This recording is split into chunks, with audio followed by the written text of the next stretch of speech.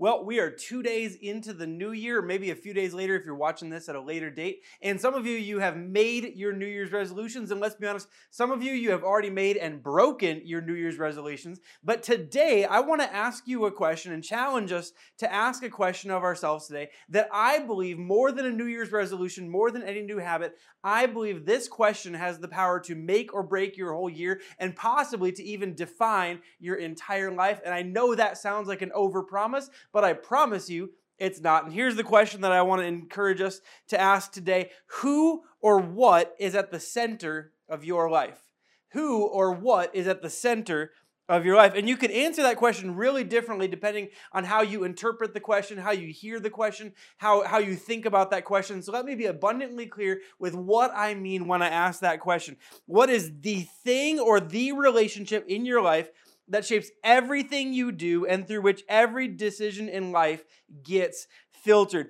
Who or what is the thing or the relationship in your life that shapes everything you do, that shapes everything about you, and through which every decision that you make gets filtered? Now, because this is Church Online, I know you know what I think the answer should be. Well, God is at the center of my life. I'm a Christian. I'm watching Church Online on a Sunday morning, the day after New Year's Day. I'm watching Church Online. Of course, Jesus is at the center of my life. Of course, God is at the center of my life. I'm a Christian. What else would be at the center of my life? And yet, if we were to place your life or my life under the microscope at any given point along the way, or if you were forced to answer with brutal honesty, you know, like I know, that for so many of us, the answer is that something or someone else is at the center of our lives. That Jesus is important to us. He's just not always the most important thing. That Jesus is important, he's just not central to our lives always. See, if we were to all answer honestly, for most of us, there's something else or someone else that sits at the top or is the most important thing, or we filter all of our decisions through or rests at the center of our lives. Let's look at a couple of these. For some of us, it could be money. It's all about those Benjamins for you. You got to make money at all costs. You got to save money and build wealth like there's definitely a tomorrow. A lot of us is like, like there's no tomorrow. No, you save money like there's definitely tomorrow. You got to invest in those stonks. You got to ride Bitcoin and Ethereum to the moon. You got to. It's money at all costs. It's money at the sake of anything and anyone else. It could be politics, that you spend a whole lot of time listening to podcasts and watching YouTube videos and cable news with people telling you exactly what you already will believe and what you want to hear. And if you compared the amount of time spent listening to the politics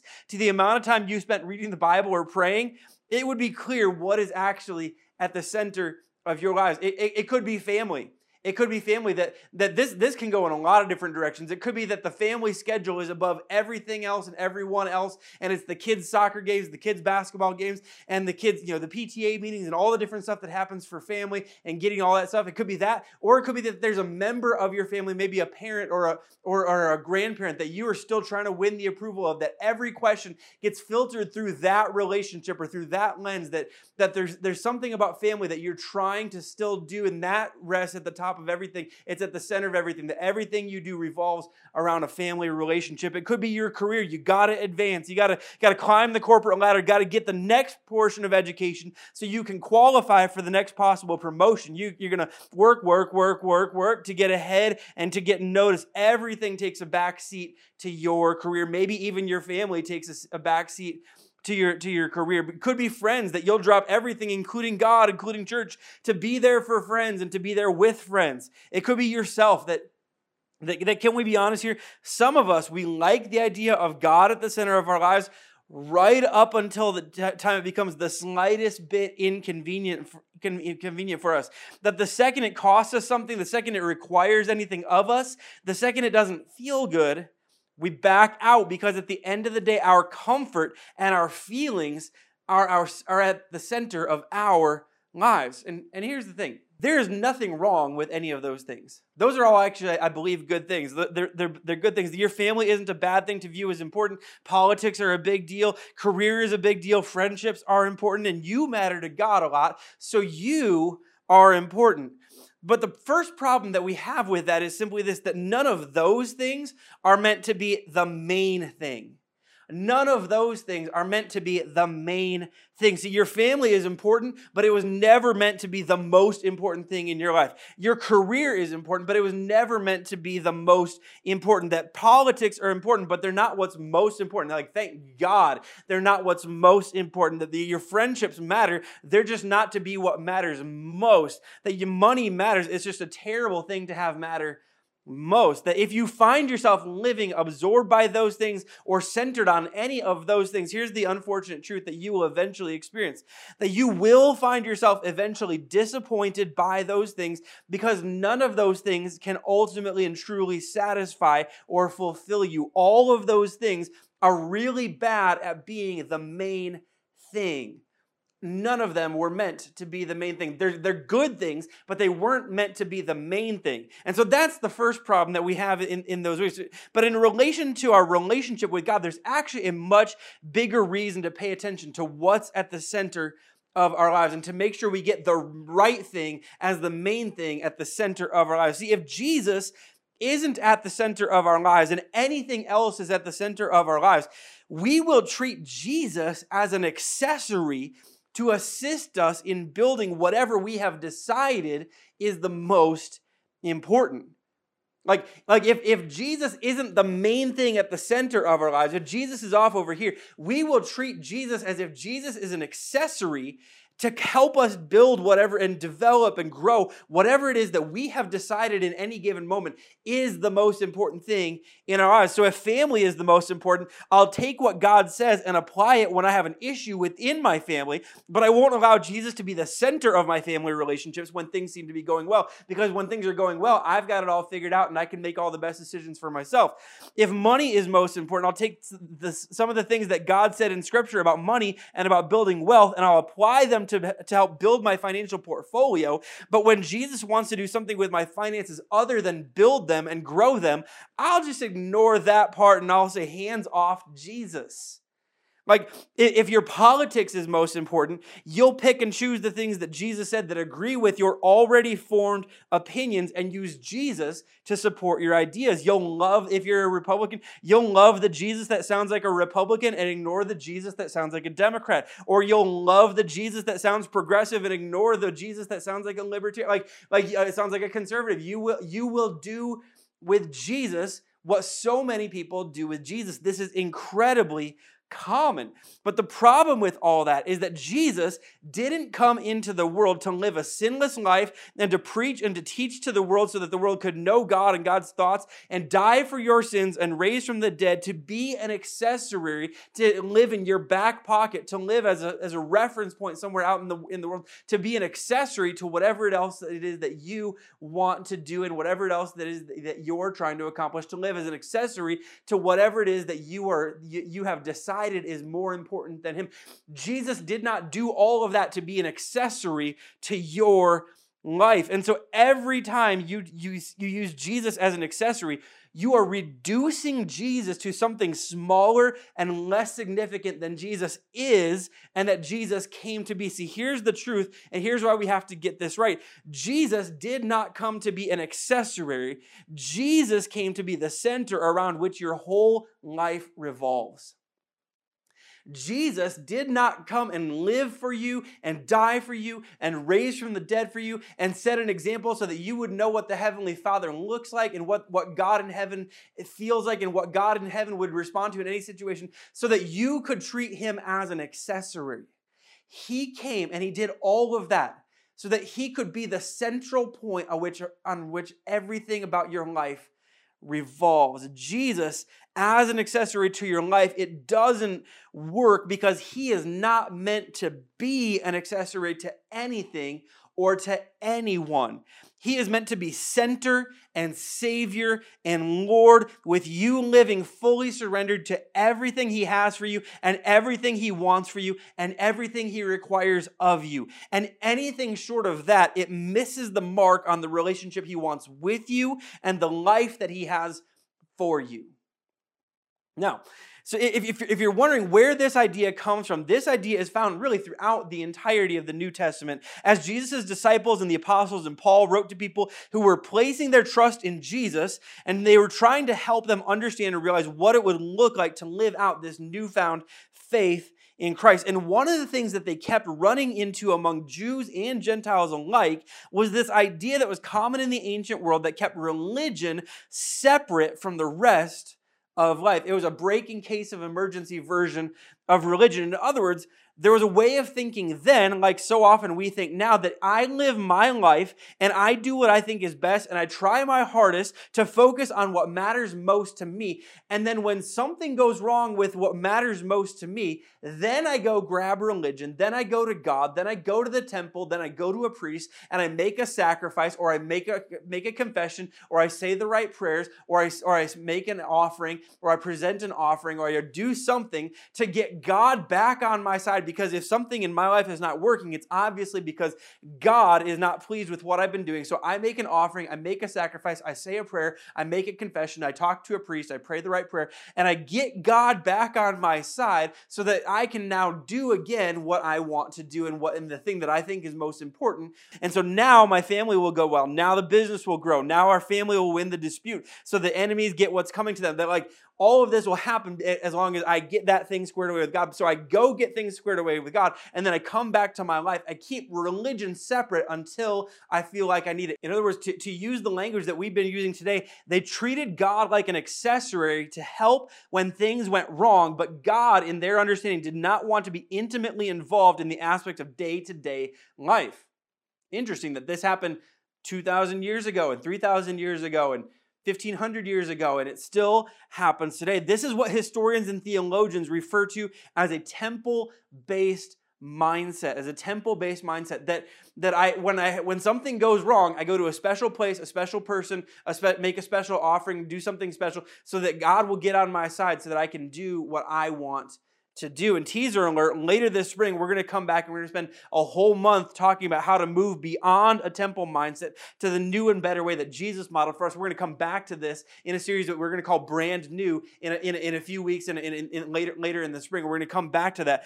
But as Jesus' followers would write to these new Jesus followers, one of the things they worked to confront was this idea that Jesus was like all the other gods they had worshiped before, and he wanted to be left to the side until there was an emergency, but that actually Jesus wanted to be right at the center of everything that we do and everything that we are. And to help combat that thinking, Paul actually drew on his own experience in this letter that he wrote to the church in Galatia. Here's what he wrote in Galatians chapter 2. Starting in verse 15, he wrote this: "We who are Jews by birth and not sinful Gentiles know that a person is not justified by the works of the law, but by faith in Jesus Christ. So we too have put our faith in Christ Jesus, that we may be justified by faith in Christ and not by the works of the law, because by the works of the law, no one will be justified." Now, this is a really fascinating piece of writing from Paul, inspired by the Holy Spirit. See, Paul had spent most of his formative years fully embracing the law, recorded in Hebrew scriptures as the way, as the center of his life. This had been the law had been the center of Paul's life for most of his life. In his mind, it was the only way to make life make sense and truly the most important thing in life. And in this interesting turn, sometimes you can tell what a person used to think by what they highlight about what they now think. And in this moment, Paul tells on himself at the end of this portion of Scripture when he writes, "By the works of the law, no one will be justified." You know what Paul is writing? Paul is telling on himself by saying something that is true. This is true, but he's also revealing what he used to think. He's letting us know, I used to think that the law would justify me, that fulfilling the law would fulfill me, that satisfying the requirements of the law would satisfy me. Paul says, I used to think like that. But now that I know Christ, now that I know Jesus, I know that nothing but him at the center of my life will fulfill, nothing but him at the center of my life will satisfy, nothing but him at the center of my life will justify me before God, that my life does not make sense without Jesus Christ at the center of my life. And so I have put my faith in Jesus, and I'm building my life around him. Not the law, not my own efforts, not my family, not any of that stuff that used to matter. That I am building my life around Jesus and him alone. And then he says this in verse 17. But if in seeking to be justified in Christ, we Jews find ourselves also among the sinners, doesn't that mean that Christ promotes sin? Absolutely not. And then he says this, if I rebuild what I destroyed, then I really would be a lawbreaker. More gold here from Paul. Paul lets us know that he's not just tacking Jesus on to an old way of thinking, to the old way, to the law at the center. It's not law at the center when we use Jesus when Jesus agrees with the law. In other words, we are not using Jesus as an accessory. Jesus is not the supplement to our old way. Jesus is an entirely new and living way. And then Paul gets to the meat. If you're like, wait, we haven't gotten to the meat yet. No, Paul's about to get to the meat of what he's saying all along. For through the law, I died to the law so that I may live for God. For through the law, I died to the law so that I might live for God. I died. Would you actually say that with me wherever you are? Maybe just type it in the chat. But let's say this all together out loud on the count of three. Ready? 1, 2, 3. I died. Now, some of you, if you're watching with headphones and there's other people in the room, they're like, what just happened? You got to be careful how you type that on Facebook, or people will be sending condolences to your family. Like he says, I died. I died to the law, meaning I died to the thing that I used to think was the main thing. I died to the thing that I used to think was the main thing. Now, it's interesting, when you read Paul's letters, Paul still actually talks about the law. Paul believed that it was an important foundation for his life. Paul, when he was around Jewish people, he actually would still embrace portions of the law. I mean, we would go, wait, no, you didn't die to the law. Paul would say, no, here's what I mean when I say I died to the law. It means that this is no longer in the center of my life. Jesus is in the center of my life. And I did not set the law aside because I stopped thinking it was important. I placed something else and someone else in the center of my life because I realized that this could not fulfill me, that this would not satisfy me, that this would not justify me, that this would not make me righteous ever. I came to the conclusion when I met Jesus that only Jesus made sense at the center of my life. And so I moved anything else out from the center of my life so that Jesus could have and be the center of my life. I laid aside what I thought was most important so I can live for what is actually most important. What Paul would challenge some of us to do is to say, look, politics is important, but it's not the center of your life, and it needs to move out of the center of your life. Your family, it is important, but it is not meant to be the center of your life. It cannot handle the weight of your life. And so while it's important, you still need to move it out of the center of your life. While your career is important, it's not meant to be the thing that your life revolves around. And so it needs to move out of the center place of your life so Jesus can be the center of your life, because only Jesus can support the weight of your life. Only Jesus is worth revolving your life around. And he says this in verse 20, I have been crucified with Christ, and I no longer live, but Christ lives in me. Not Christ off to the side, ready for me to turn to when I have an emergency and I can't figure life out. It's Christ in me. It's Christ at the very center of my life, involved in every decision, hearing every concern, pointing the way in every relationship, helping me sort through my emotional responses to what's happening around me. It's Christ in me. Christ lives in me, right at the center of everything about me and everything that I do. I have chosen, Paul would say, I have chosen to join Christ in his death to the things and the ways of this world, and to also join him in his life so that his life could be the center and the focal point and the source of my life, that everything revolves around Christ, because Christ is not living outside of me and I have to go grab him when I think I need him. He is in me. He's in me. The life I now live in the body, he goes on in verse 20, I live by faith in the Son of God who loved me and gave himself for me.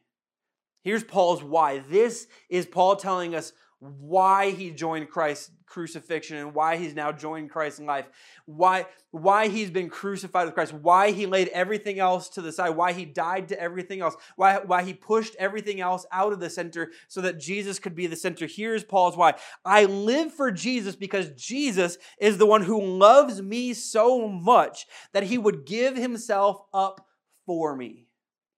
You want to know why Jesus should be the center of your life?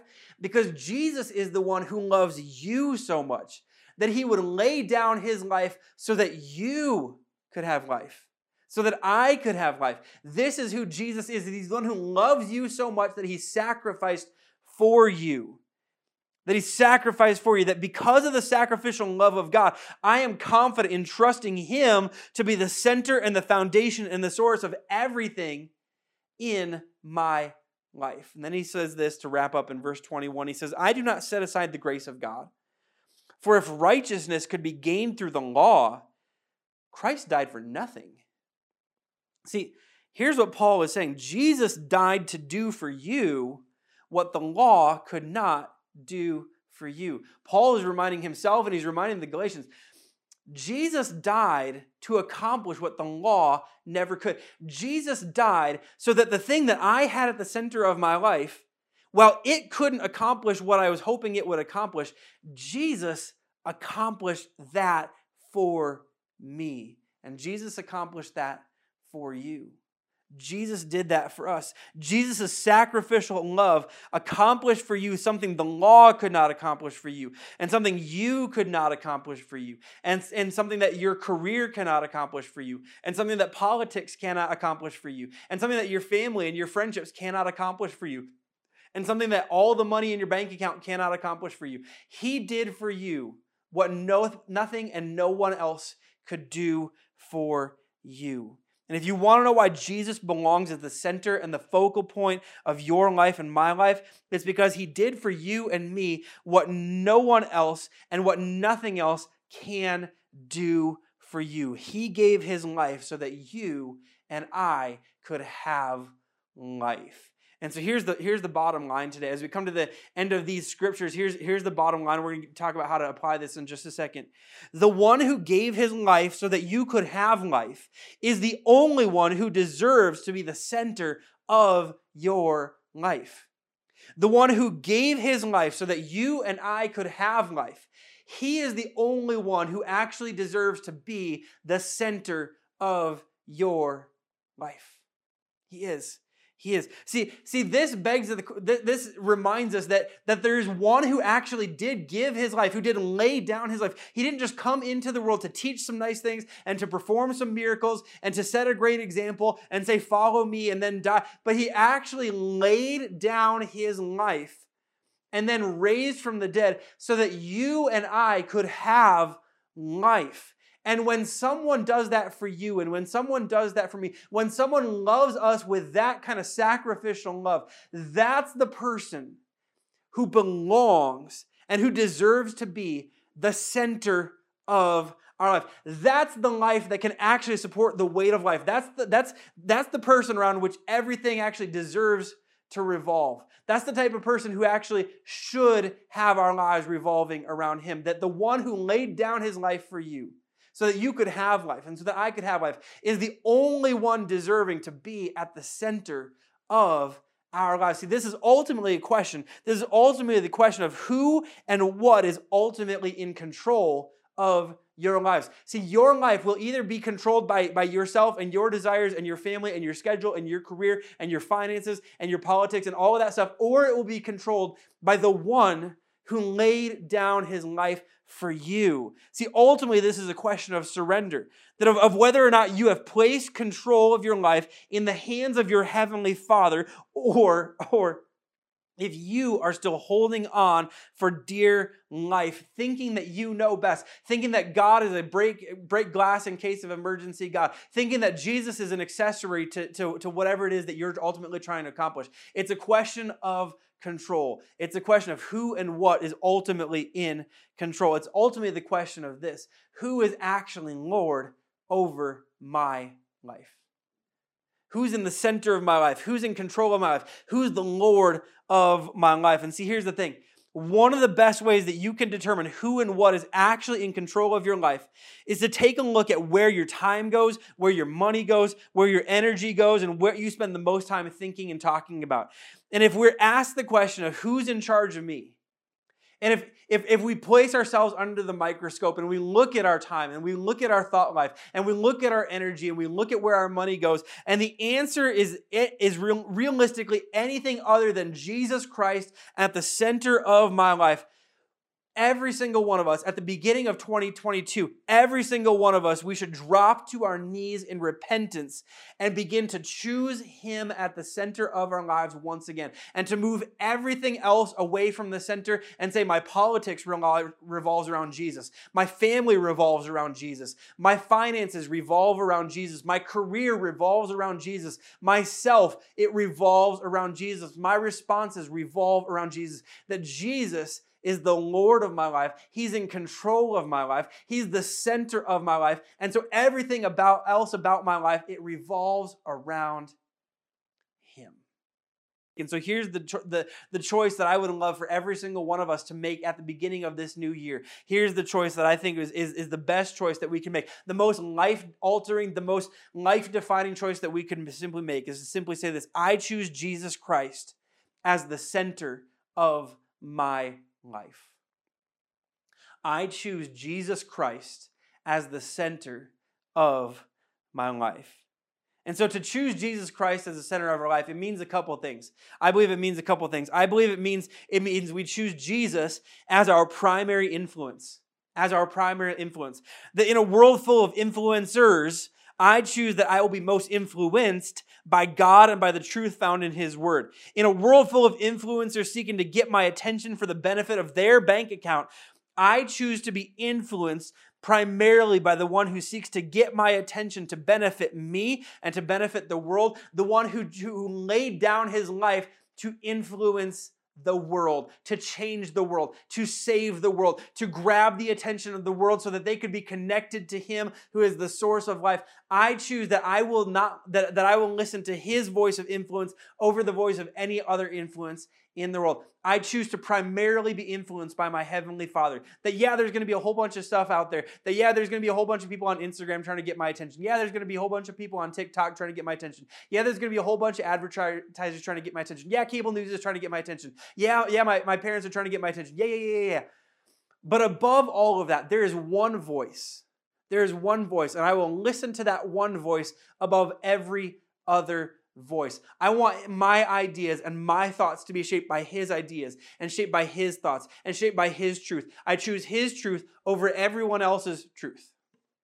It means that we choose Jesus as our primary GPS, that He sets the direction, that He tells me where to go, and where He leads, I will follow. See, in my family, we have this interesting dynamic that happens whenever we go on a trip. That whenever we go on a trip, we have the GPS on our phones, and we have Siri, and then we have Siri, and we have Jalen's version of Siri. If you don't know, Jalen is my wife. That's why I talk about this lady named Jalen so much on here. But Jalen is my wife, and when we go on a trip, I'll say, "Hey, can you type in this direction? And can you let Siri give me the directions?" And what Jalen likes to do, and she likes to turn the voice of Siri way down, and then she'll look at the map, and then she will tell me the directions and tell me the turns that I'm supposed to take. Now, what's interesting about that is Jalen's not always as attentive as Siri, and so sometimes she'll start telling a story, and then we'll miss a turn, and then or she'll tell me like right at the exact moment that the turn was supposed to happen, or that the exit was supposed to happen, and all that kind of stuff.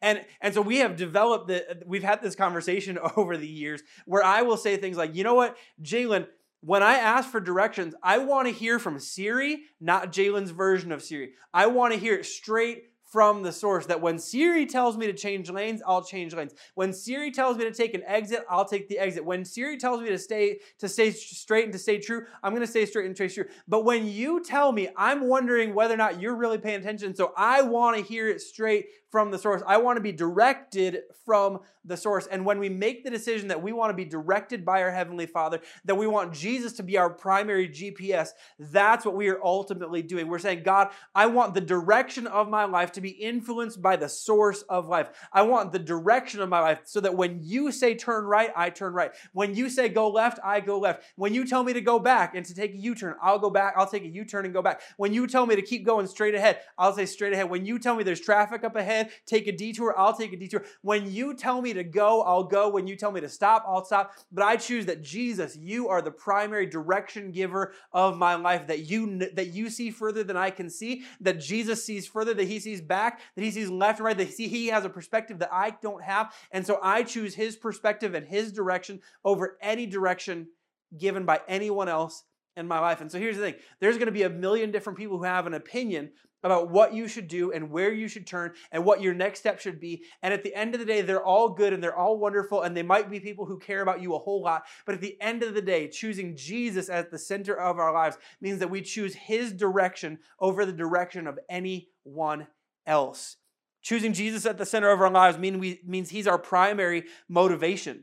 That he's not just our primary direction giver and he's not just our primary influence, but he is our primary motivation, that my Savior is my reason, that my Savior is my why. He's why I do everything I do, that I live for his approval and nothing else and nothing less, not my pleasure, not someone else's approval. I get up in the morning, and with every choice I make and with every decision I make and with every direction I take, I seek the smile of my Savior. I seek the smile of my Heavenly Father. I live for his approval and nothing else and nothing less. He's my primary motivation. And then finally, we choose him as our primary destination.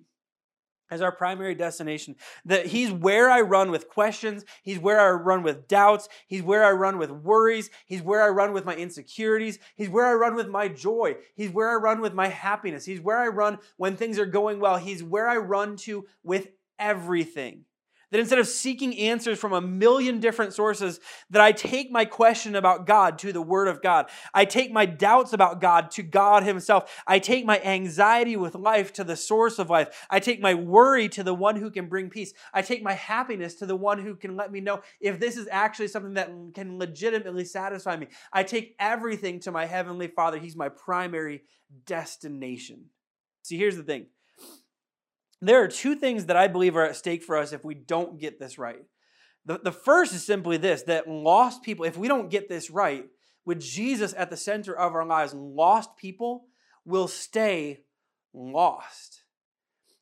See, Scripture teaches us and commands us that we're supposed to live as light, that we're supposed to live as walking, breathing, living examples of the body of Christ lived out. That as the church, that's what we're called to be. As Jesus' followers, that's what we're commanded to be, walking in the footsteps of our teacher, of our Lord, of our Savior, that's what we're supposed to be.